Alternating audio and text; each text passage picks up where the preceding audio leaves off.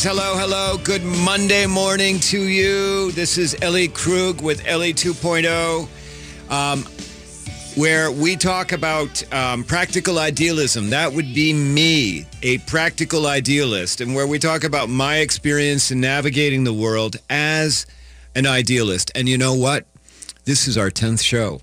We started at the beginning of January, and here we go. We are already the 10th show of Ellie 2.0. Hooray! That's not going to get us much. And so I talk here about idealism because I believe it's a word that it's lost its luster. When I grew up in the 60s and 70s, I heard that word quite a bit. And I'll tell you, I think we need to be talking about idealists, about being idealistic a whole lot more than what we've been doing. And it is my goal to get America back on track doing that. So today in my A block, my A segment, I want to talk about Sidney Poitier, who in the mid-1960s was the most famous black actor in America and possibly in the world. Now, I grew up watching Sidney Poitier movies. I was still a kid and then a teenager. But some of you listeners are well familiar with Sidney Poitier. His films include To Sir with Love, Guess Who's Coming to Dinner, and Lilies of the Field. For that movie, Lilies of the Field, he won Best Actor in the Academy Award, with an Academy Award, as well as Best Actor for the Golden Globes. He is still alive. He is 91 years old. He was ranked number 22 out of the top 25 greatest male actors by the American Film Institute. Poitier was born on Cat Island in the Bahamas in 1927, and he later lived in Nassau. When he was 16 years old, he moved to New York City, where he first worked as a dishwasher. And while in New York, he auditioned for the American Negro Theater.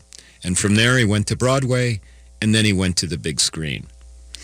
Now, many of you are familiar with his movies, and if you're not, I really recommend going and calling them up on, Comcast or Netflix or whatever, because they are wonderful movies. They are at the dawn of age about, the way things, movies were in the 1960s. They were perfecting Technicolor and doing things, and in some respects, those movies are larger than life. But in the 1960s, Sidney Poitier was typecast as a black character who was not permitted to have any sexual or personality faults. I mean, he was, in many respects, the perfect man. But at the same time, he was challenging stereotypes in a world and in a country where there was great racial upheaval in the United States. Now, I want you to think about this. He was being given the roles to be a perfect person with white characters in his movies where they were not perfect, where they were flawed. And this typecasting, this requirement that he be perfect, did not stop him, though, from supporting the civil rights movement. He was at the March on Washington. He also went to the South for the Freedom Summer. He was there with actor Harry Belafonte. But there's a particular scene in the heat of the night that I want to talk about that I think makes his greatest contribution to equality and equity, and in that sense, I think makes him an idealist. Now, I want to set the scene for you. In 1967, when the movie In the Heat of the Night came out, the movie came out in August. For 3 months, actually going back to April, for several months in 1967, there were race riots going on in the United States. I mean, we are talking very serious riots where whole sections of cities were being burned down, where people were looting and where people were being shot. And usually the people being shot were people of color, and usually the people pulling the trigger were white people. So this is the summer of 1967. The United States Supreme Court had not even yet ruled on Loving versus Virginia, had not even yet ruled when this movie In the Heat of the Night came out, had not even ruled that it was unconstitutional to prohibit black people from marrying white people. That's the stage that was set. And cities were burning across the country because people of color, mainly blacks, were disenchanted with the lack of progress that was coming their way.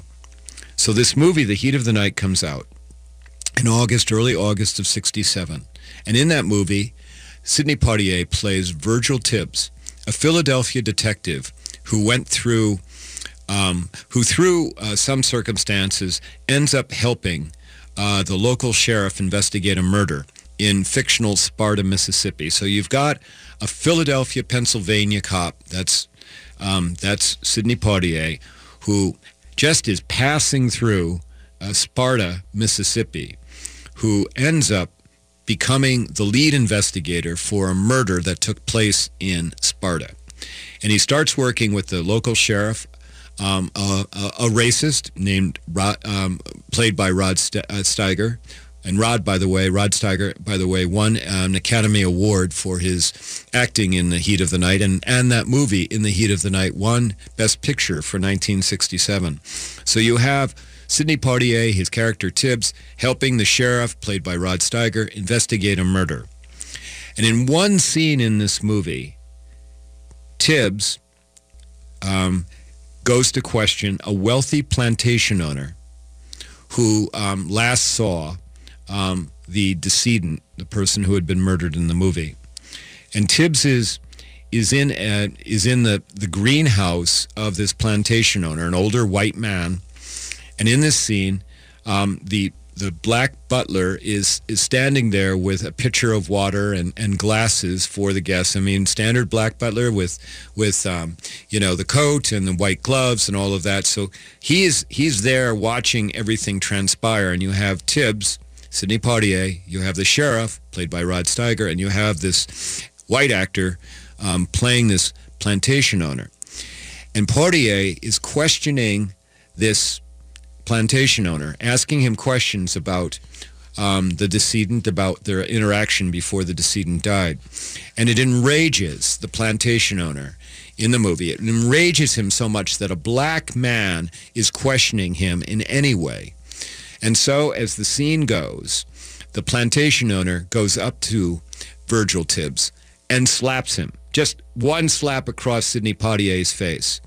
Now, here's where this is important, because the original script called for Tibbs, Sidney Poitier, not to react. The original script called for Poitier to simply take it. Just like in 1967, blacks were expected to simply take it by the white establishment. But Poitier, he insisted, as they were getting ready to shoot the scene and ready to do that movie, he insisted that the scene be rewritten. And he insisted that when his character Tibbs was slapped by the white plantation owner, that Tibbs slapped the man back. And that's exactly how the scene was shot. So Poitier gets slapped, and immediately he goes back and he slaps the white plantation owner back. And that slap, after that came out in that movie, that slap was known as the slap heard round the world. And it was. And in the scene, after Poitier slaps the white man back, he says, quote, "There was a time not so long ago that I could have had you shot," unquote, for Poitier slapping the man back. And after that, Tibbs just turns around and walks out. And if you ever seen the scene, you want to watch the facial expression on the black butler who saw the whole scene take place. Now, it was the slap heard round the world. It was very important that white audiences in America saw a black man, a well-respected actor, Sidney Poitier, saw him stand up for himself and not take it any longer. You know, I had always admired Sidney Poitier. I mean, he was just, I remember so vividly watching him in Guess Who's Coming to Dinner, and how that just so challenged racial stereotypes. in the country at a time when everything needed to be challenged. And I so admired him then. But I'll tell you, as I read about his role and his scene in the heat of the night with that slap heard round the world, it made me admire that man all the more. And it made me admire him because he was changing minds as he was acting. And it was a time when our country needed its mind changed dramatically. Just like we're back at it again today in a variety of other ways in which our mind needs to be changed. So, check that movie out. In the heat of the night, look for the slap heard round the world. When we come back, I will do my next segment where I'll talk a little bit about my experience. You're listening to me, Ellie Krug, on Ellie 2.0, one of the relatively few transgender radio hosts in the world, talking about being a practical idealist. I hope you like what you hear. I'll be back in a minute. Thanks.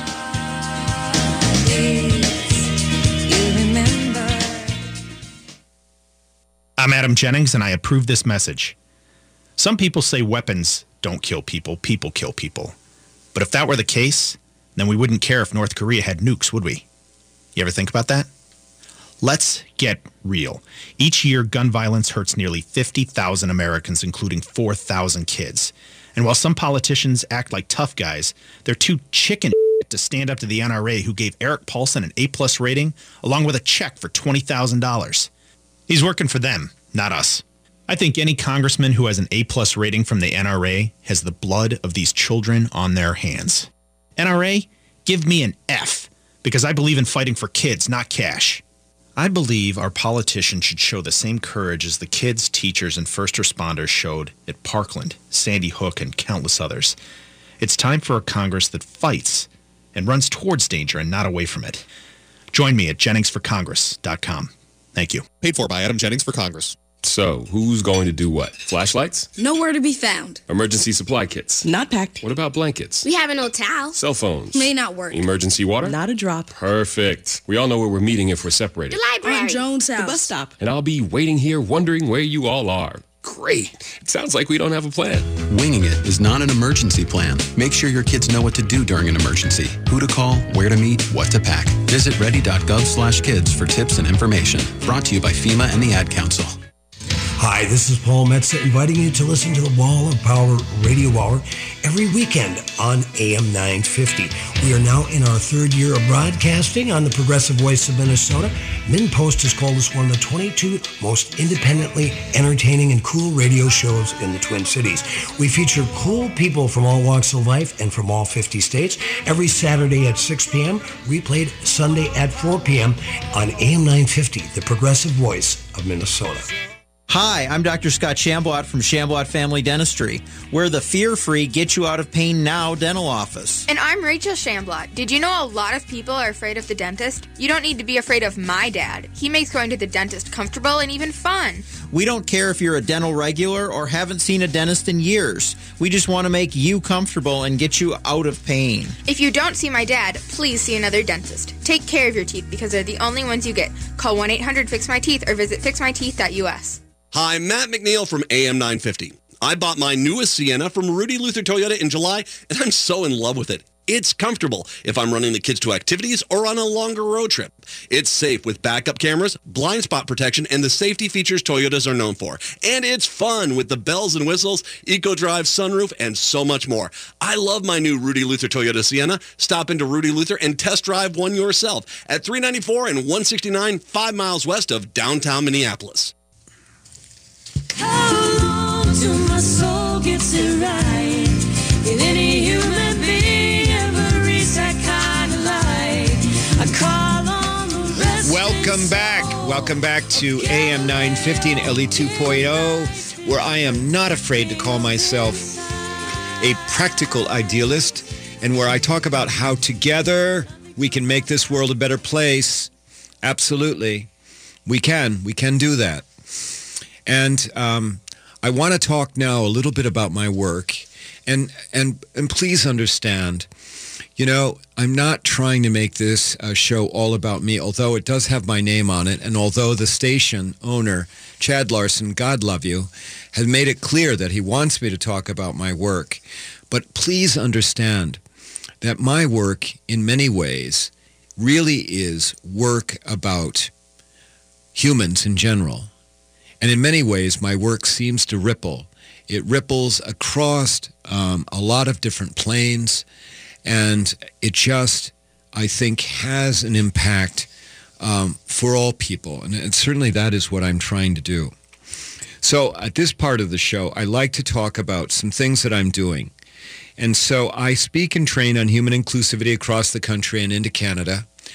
And I speak at law firms and government entities and businesses and colleges, universities, you name it. Pretty much I've spoken everywhere. I mean, every kind of different entity. And everywhere I go, almost every time I speak, at the beginning, I have my little spiel about certain things that I say at every talk I give, regardless of what the talk is. I have this little introduction. Part of that introduction is what I call my standing offer, where I make my standing offer. And that standing offer is this. It is that I will meet with any human in a public place for up to an hour to talk about anything related to surviving the human condition. And I always add, I don't watch my watch. And so I do. At the beginning of every talk I give, I say, and there are handouts that I give for every talk I give. And at the last full paragraph of the handout is this paragraph that starts with, in italics, my standing offer, : And I mean that offer. I mean, I am very serious about it. I make clear that I'm not a therapist. You know, I'm not a counselor. I'm not licensed to do any of that. But why do I make that standing offer? Why in the world do I do that? I do that because I believe that we have an obligation to be there for each other. I do. I believe that. I believe that we have an obligation to be there, to have each other's backs. And I just really, really feel that that's something that I'm called to do. And sometimes, you know, one of the things I train on is that giving of your time is a form of compassion. And we are all so incredibly busy, but time really is a form of compassion for other humans. Now, when I meet people, I do it safely. I meet them in public. I never, they don't come to my place and I don't go to theirs. There's one place in particular where I meet a lot of people. It's a pub, and the staff know me there. They look out for me, and so I do this in a very, at least, intelligent way. Not, very frequently no one takes me up on my offer, but over the years, I'd say several dozen people have. And knock on wood, listen, I just knocked. I've not had negative experience with anyone. Yeah, I've had a couple of people where, what you wanted to talk about was a little odd, but for the most part, no, it's always been positive. And you know what I hear with my standing offer, with my attempt to do my part for humanity? I hear a lot about people struggling. I hear a great deal about people struggling with gender identity, their own or that of relatives or other people. And so I do that, and I'm honored that they would come and talk to me. With those folks, I offer tips on how to navigate the medical or the counseling systems, and on how, and if they have a family member who's got gender identity issues, I talk about how they can be supportive of those people. Now, some people come and they don't talk at all about that kind of stuff. I had a woman once in her early 20s who showed up in a coffee shop with a Great Dane. And this woman was fairly short, and this Great Dane was very big. I mean, the Great Dane was almost larger than she was. And she wanted to talk to me about progressing her career in the business world. And that was all well and fine, except the woman was heavily tattooed. I mean, we're talking like a lot of tattoos, and heavily pierced. But, as I got to talk to her, I realized that she had, even though she had those challenges, she had some spunk. And I told her, I gave her some tips, some ideas about how to approach prospective employers, and how to perhaps make those tattoos an asset rather than a liability. And I think that I was very certain that she was going to succeed. I had one young woman who had bought my book, Getting to Ellen, a memoir about love, honesty, and gender change, and who was talking about being out, that is, being out as a lesbian in her personal life, but not at work, and her concerns, her fears about how her work would show up and how it would impact her career at work. And I will tell you, one of the common things that I hear from sitting with people during my standing offer sessions is fear. We are all so afraid of so many different things. I had a man who wanted to meet me once about the stigma of being a suicide survivor. You know, that somebody in his life had taken their life, and about how it stigmatized him and other family members and friends. Now, I know a thing or two about being a suicide survivor because I am one. My father, when I was 34 years old in 1990. And so I spoke with him. You know, sometimes people actually write to me. They don't want to speak to me, but they write to me. And I had a woman once write to me from Christiansburg, Virginia, which I thought was so ironic, because she wanted to write to me about her new transgender daughter. So this is somebody who had been assigned male at birth, but who had transitioned to female.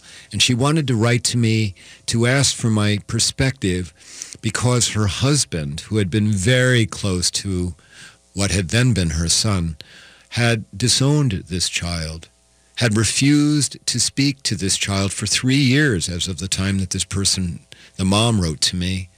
And the mom had come to accept her new daughter. The mom was loving towards her new daughter, but the dad was not.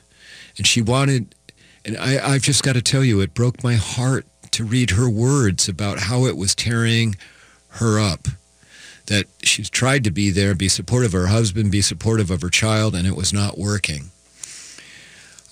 All of this has shown me that we are struggling, that we are afraid, as I said, and that we have all of these commonalities that we're afraid to share with other people because we're afraid of being judged.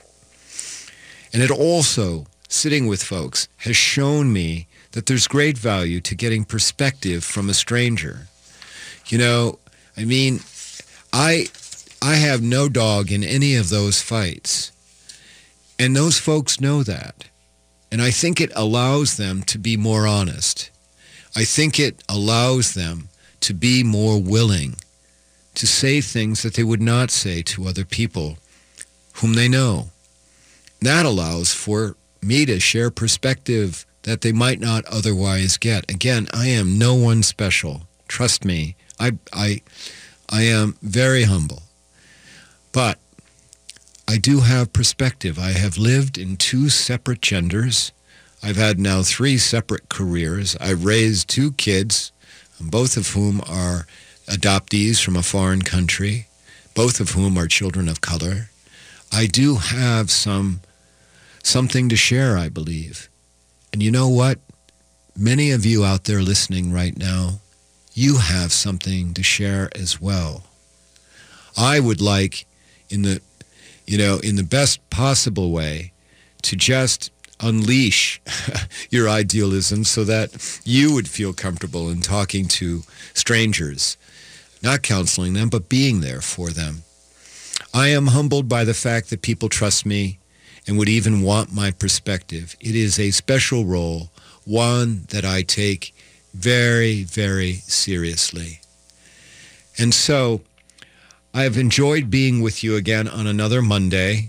You've been listening to me, Ellie Krug, one of the few transgender radio hosts in the world, with Ellie 2.0 on AM 950. If you've enjoyed the show, email me at Ellie 2.0 radio. That would be 2.0 radio at gmail.com. I would love to hear from you. I would love to know whether or not my idealism is starting to ring true with you. I don't hear from many people in response to this show, and part of the problem is it's taped. I don't know if we'll ever do it live in the future. But I appreciate you listening. I am trying to make a difference in the world, and I know that many of you are as well. If you like what you hear, visit my website at elliekrug.com, sign up for my newsletter, The Ripple, buy my book, please. The book is Getting to Ellen, a memoir about love, honesty, and gender change. It is on Amazon Kindle Nook, or you can contact me and I will sell you a copy that would be inscribed. Until next week, please use that word idealism. Look out for idealists and do good in the world. Thank you so very much. Bye.